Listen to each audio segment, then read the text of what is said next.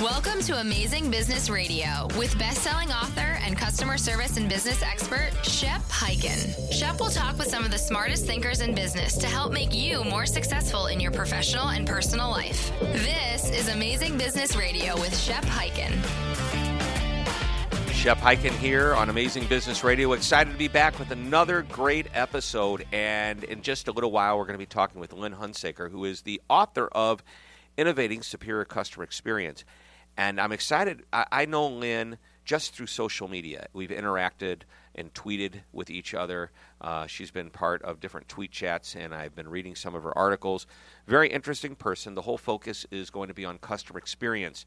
And one of the things I'm often asked is what's the difference between customer service and experience? And service is really people connecting with people and creating a great service experience. It can also be another definition is, people think of it as the customer service department and who you call for customer service when there's a problem or a question. As you know from listening to me for years and years, or at least as long as I've been doing this show, I believe it's a philosophy, not a department. It's everybody's job. And as a result of that, I want to talk about a company that I wrote about, I'm going to say a couple of years ago, and that's Olark. And they are essentially a company that was started in 2009, I believe, and they are a live chat software company. So one of the things that their founders thought was very important is that everybody get involved in customer service. Now remember, we're going to be talking about customer experience in a minute, but let me tell you how this feeds into it.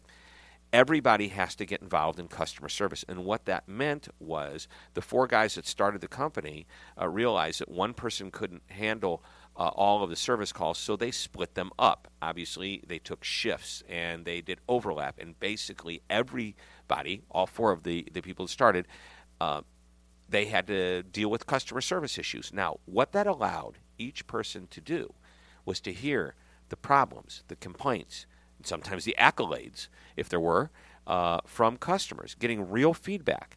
And you're learning not just to deal with problems and answer questions. You're saying to yourself, wow, this is what the customer is, are you ready? Here's the word, experiencing when they use our product. It's causing them friction. It's causing them problems. It's causing them to call us because they need help. So what can we do to make that experience better? What can we put into the product? Where could we design a better customer experience? From the very beginning of the journey that the customer makes through their finally, our regular customers, they love us to death, along that journey and even beyond, what are we doing to enhance the experience, make the experience easier, better, more efficient? Again, the word no friction. And the way to do that and to get everybody on board is to let everybody know where they fall into this.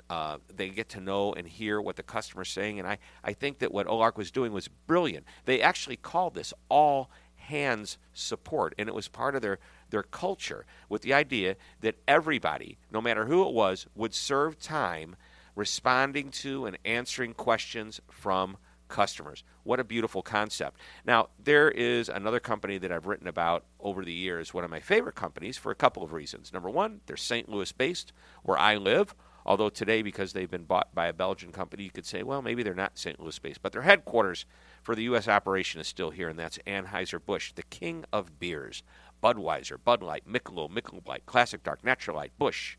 I could go on and on. I worked for them and did quite a few events with them. And they were, back in 1983, the very first client that ever signed a contract. And so they got a near and dear part of my heart, and I love them. So, but what they did back in the day when I was doing a lot of work with them is all of the executives had to spend time out in the field. And they would usually drive in a beer truck with a salesperson, stopping at different locations. Maybe they were stopping at restaurants, hotels, grocery stores, convenience stores, basically any place that sold beer. And they were getting firsthand knowledge and firsthand experience on what the customer's feelings were toward the process, toward the beer and the product, toward anything related to what happened on that front line with the customer. And I love that they did this. It's kind of like, they were an early adopter years and years before it ever came to become a TV show of the undercover boss, so to speak, because I don't think it was about being undercover, but it was about driving around and just kind of shadowing somebody to learn what they could about what the customer was experiencing. So keep that in mind. What are you doing to make sure that all of your employees understand what customers are going through? They understand why experience is so important. They understand what their role is in the customer experience. And are you, if you're a leader and your executives within your company and the leadership within your company, are you taking the time to go out and firsthand connect with customers to understand what they're going through and what their experiences are? Well, that's what this show is about. It's how to deliver an amazing customer service and customer experience to our most valuable people, and that is the customer. And I define the customer as somebody that pays for whatever we do, as well as somebody that works with us, who is dependent upon us internally. Those are our colleagues, our employees, our internal customers. So create an amazing experience for them as well. All right, we're going to take a short break. When we come back, we're going to talk to Lynn Hunsaker about customer experience. You're listening to Amazing Business Radio. Don't go away. If customer service is the new marketing and content marketing is one of the hottest marketing trends, then it makes sense that your customer service and experience strategy would include a content marketing strategy. Delivering relevant content, not blatant promotional content, is part of the value that you can bring to your customers. You can become an influential voice in your industry, which creates more leads, loyalty, and brand recognition. And that's where PowerPost comes in. This solution will help you be more organized and efficient in the way you publish and post content to social channels, websites, blogs, email, and more. And the team at PowerPost can provide consultation and services to help your brand evolve into a modern-day marketer. Turn your company into a publishing machine that adds value to your customers' experience. Learn more at www.powerpost.digital. That's www.powerpost.digital. This is Amazing Business Radio with Shep Hyken. We're back, and I promised you an amazing interview today, and that's exactly what's going to happen. On the line, we have Lynn Hunsaker. She is a customer experience expert, and she's had many years in real-life examples as she worked with Applied Materials and Sunoco Products. She is currently the CEO of Clear Action, which is a customer experience transformation consulting firm. She is super smart. I guess we connected through social media, and now we're connecting on Amazing Business Radio. Welcome to the show, Lynn. Thanks, Shep. I'm so glad to be here. Well, we've got a lot to talk about, but let's start off by, I know you have a number of book titles, but the one that applies to what we're talking about today is titled Innovating Superior Customer Experience, and that's available on Amazon as a Kindle download. Just talk to us about the book. Tell us a little bit about it, because I think that'll set the stage for what we're about to talk about. Well, I live here in Silicon Valley, and everyone that I meet at networking events talks about innovation and what's the next mousetrap that they're creating, and the idea of retaining customers rather than acquiring them through some novel idea is a little bit foreign sometimes. So I wrote the book basically to find a common ground with my peers here. And in the course of it, it was just thrilling because I researched a lot of innovation literature, which I dovetailed with the customer experience and customer service industry literature, which I've been eating up for the past 25 years. Anyway, in the course of it, a lot of light bulbs went off for me, and I'm thrilled to be able to share those in the book with others. Well, give us a couple little nuggets. Like, what are 2 or 3 of your favorite ideas? Well, the fact that customers may view us and their choices not as we do in terms of our competitors in the industry, but as whatever alternatives they have, kind of blue ocean thinking. Mm-hmm. The book Blue Ocean was very instrumental in helping me shift my mindset from the traditional way of seeing how customers view things to the way that the way that actually I think we all would recognize being customers ourselves. Another thing that was really neat was the fact that everybody in your whole organization can play a role in being creative and make suggestions for customer experience innovations. I've noticed that Adobe is doing that.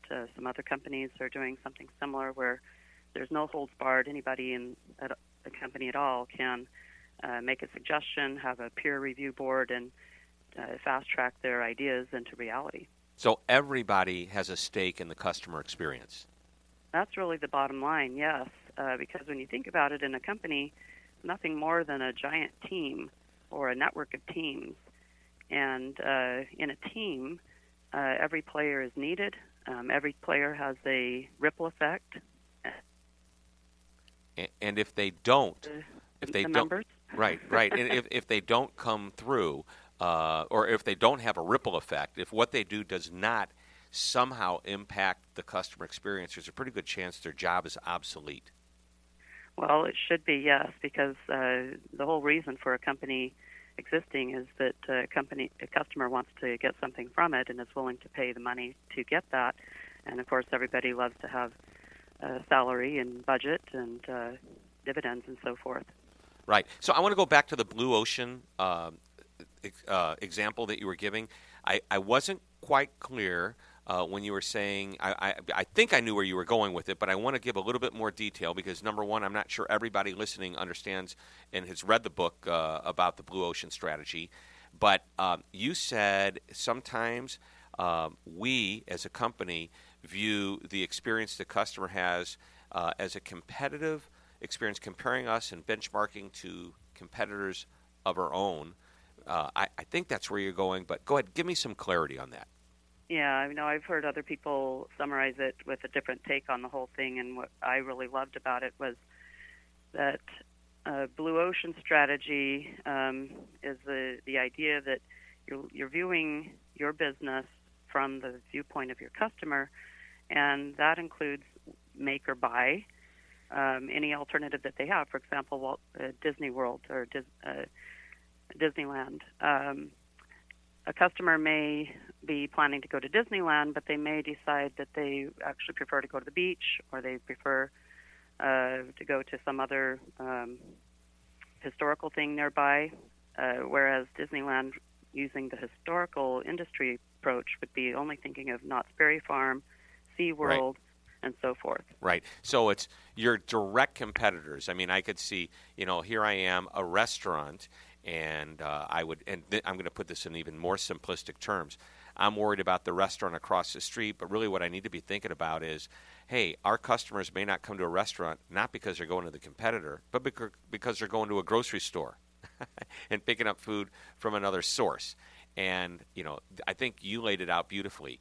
Disney was looking at Knott's Berry Farm, but now they recognize that income that the family has for their trip, they may choose to use the income for something completely unrelated to Disney. And right. It really, yep. The beauty of the whole thing is figuring out what is your customer's ultimate aim. Is their ultimate aim to be thrilled with rides and such, or their ultimate aim is to enjoy nature or to enjoy Southern California? Or, what is their ultimate aim? So you may be able to do some research which identifies different groups of people with different ultimate aims. And then what you want to do is characterize the expectation set that they have across their journey, their customer journey with you or with entities in that realm. And that expectation set then becomes the guiding light for everything that you're doing in your company to make things simple. It's a real simplification of customer experience management from the way that we've done it in the past. It's also a very much simplified way of doing customer personas.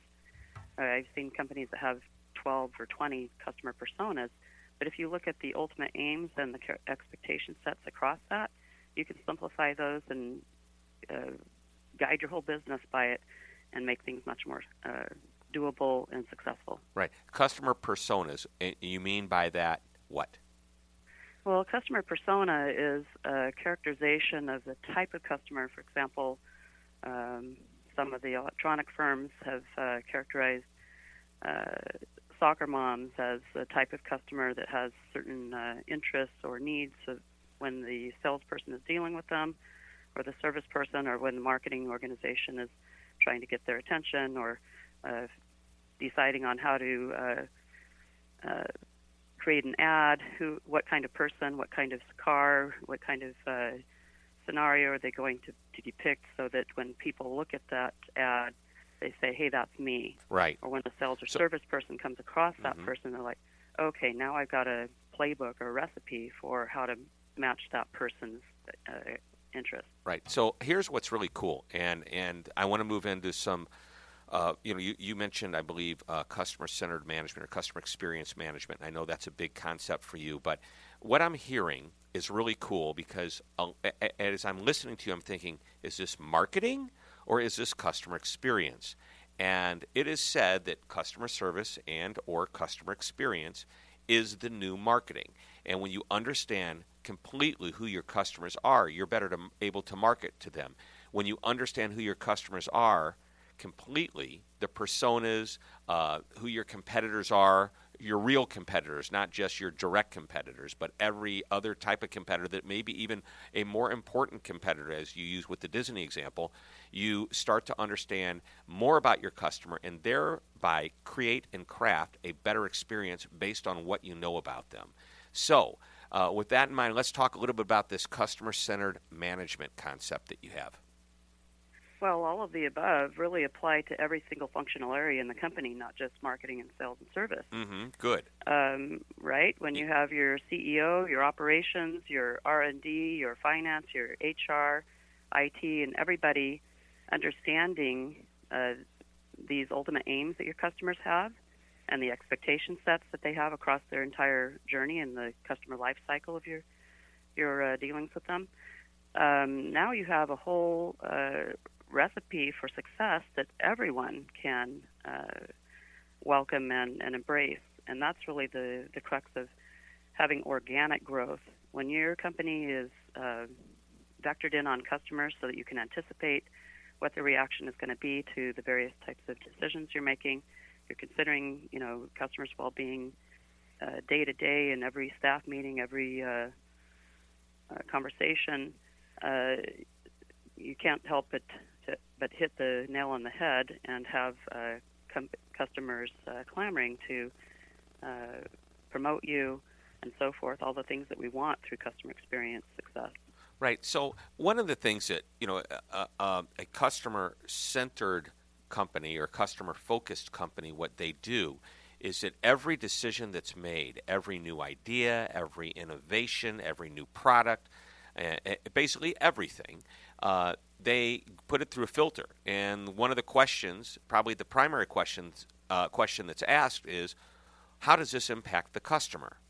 And everything. And they'll make a decision, by the way, not necessarily a decision that's going to make the customer happy, but they've got to consider the customer as they make the decision. So, and I've used this example in the past, something as simple as, it's time to raise our prices. Question, how is that going to impact the customer? Will they be happy, unhappy? Oh, I'm overjoyed that I have to pay more. And what do you think the answer is going to be, Lynn? They're not, right? Well, I think you need to do it in the context of symbiotic relationship. If you're customer-centered, it means that your personal conviction is that if you put your customers first, all of your needs will be met in turn, because customers do want you to succeed so that they can continue succeeding. Right. And therefore, raising the price from the price standpoint may not make the customer happy, but the fact that you can deliver a better experience. It could be you're not going to cut services. If we don't raise the price, then we can't do this anymore. That's going to impact the customer far worse than raise. So all of these questions are answered. So we're going to take a quick break, and when we come back, you mentioned all of these different job functions and these job titles, and I want to ask you about how do you align everybody to be customer-centered and create that ultimate customer experience. We are talking with Lynn Hunsaker, and she is the author of Innovating Superior Customer Experience, and you're listening to Amazing Business Radio. We'll be right back. If you like what you're hearing on Amazing Business Radio, and I know you do, then you can get much more of this information. All you have to do is go to my website, hyken.com. That's www.hyken.com. Fill out the subscribe to the Shepherd Letter form, and each week you will get an article that contains a business tip, stories, much more, all about customer service and experience delivered straight to your inbox. Thanks for listening, and don't forget to always be amazing. This is Amazing Business Radio with Shep Hyken. We're back talking with Lynn Hunsaker, and we've been talking about customer-centered management and customer experience. And, you've told us that everybody needs to adopt it, Lynn. Everybody from the CEO to the I would say the most recently hired person, everybody has to be on board. And, before we get into how you get everybody into alignment, who's doing this really well already? Well, the usual suspects, Disney, Ritz-Carlton, LL Bean, and so forth, the ones that are on the list of best service perpetually, primarily because they started their whole approach with customer experience excellence as their corporate strategy, their culture, and their organizational adoption and accountability is actually centered on customer well-being. So those types of companies have an upper hand because they started that way, but it doesn't mean that other companies can't get there as well. Right. So if somebody's driving down the street listening to this show and they haven't started their company already, this is really good, but you're getting ready to say well, it doesn't. It boils down to. Yeah, but you just at any point in the timeline of a company, you can decide. You know what? It's time to be customer focused. I think that we can all agree, regardless of what your expertise or business background is, that the success of an organization depends largely on doing the right things right the first time. And every time, being consistent. But, right? You're allowed to stumble and fail and make a few mistakes. I think that's part of learning and getting and not just human, but it's part of pushing the envelope to seeing what you can do and how far you can go. So how do you get started? I mean, if a company decides they're either starting up or it's time to become customer-focused, what do we do? Well, I do think that every business is trying to do the right thing and, the right time and the right way and all this stuff. You're so optimistic. But like we were talking about a moment ago, you need to know what your customer's aim is. What is their ultimate aim? And when you do the price increase or anything else, when you're doing it in the context of the customer's ultimate aim, and their expectation set, it'll go all right. In fact, that's really the whole crux of the matter is context. When you're viewing what you're doing in the context of the hand that's feeding you, usually you're thinking about your direct boss or whoever you're going to be presenting to next, like the investors and so forth. But the hand that's feeding you ultimately is your customers, and so context is really the key. And any company can re-vector themselves in a customer-centered way by re-looking at their strategy and so forth, structure, their values, their goals, in terms of, is this serving what our customers are trying to get done? Is there anything at odds with what our customers are trying to get done? Can we let go of some pet things or some, whatever other motives we're competing with serving the customer's ultimate aim? And this, of course, is easier said than done. It requires the shared vision and personal commitment from every single person on the C team. And not only that, but their commitment to have their organization play their role in making it all happen. So it's not painless, but it does definitely start at the top, and it starts with that kind of an analysis. Right. I mean, leadership has to define it, then they have to communicate it. They have to lead by example. They can't say one thing and do another. I don't believe I've ever told this story before, but there was a company that we turned down working for. A gentleman asked us to come in, and we actually went into their offices. We seldom actually do that because they're typically have to travel, but this looked like a great opportunity. And when we got there, one of the three owners were not there, and we asked why, and they said, well, he's not on board with this, and we overruled him 2 out of 3. Well, where is he? Well, for today he could be playing golf or fishing. We don't know, but he didn't want any part of it, and we walked out. There's no way any company can succeed in what we're talking about here unless everybody is in complete alignment, and it starts at the top, and everybody's got to heading toward the same direction, and then it's communicated. And I know our listeners have heard me say it. You train to it, the leadership demonstrates it, they defend it, and then they celebrate it when it works. And sounds easy, like you say, easier said than done, I think is a great way of saying it, because in some companies, I mean, a larger company could take how long to turn the ship? Well, definitely it's going to take, a few years. Right, but years. They can get on target. They can start the whole trajectory shift within 1 or 2 quarters. Right. You start to see the change, but to get everybody in alignment. And by the way, when you're talking about getting people into alignment, there are some people that just won't align, will they? Well, yeah, and then you've got to, have a backbone and decide what's really important to you. Are you going to bite the hand that feeds you or feed the hand that feeds you? And it boils down to that. Right. So bite the hand or feed the hand. And I think so I think you're referring to the hand that feeds you as the customer. Yes, exactly. And you know what?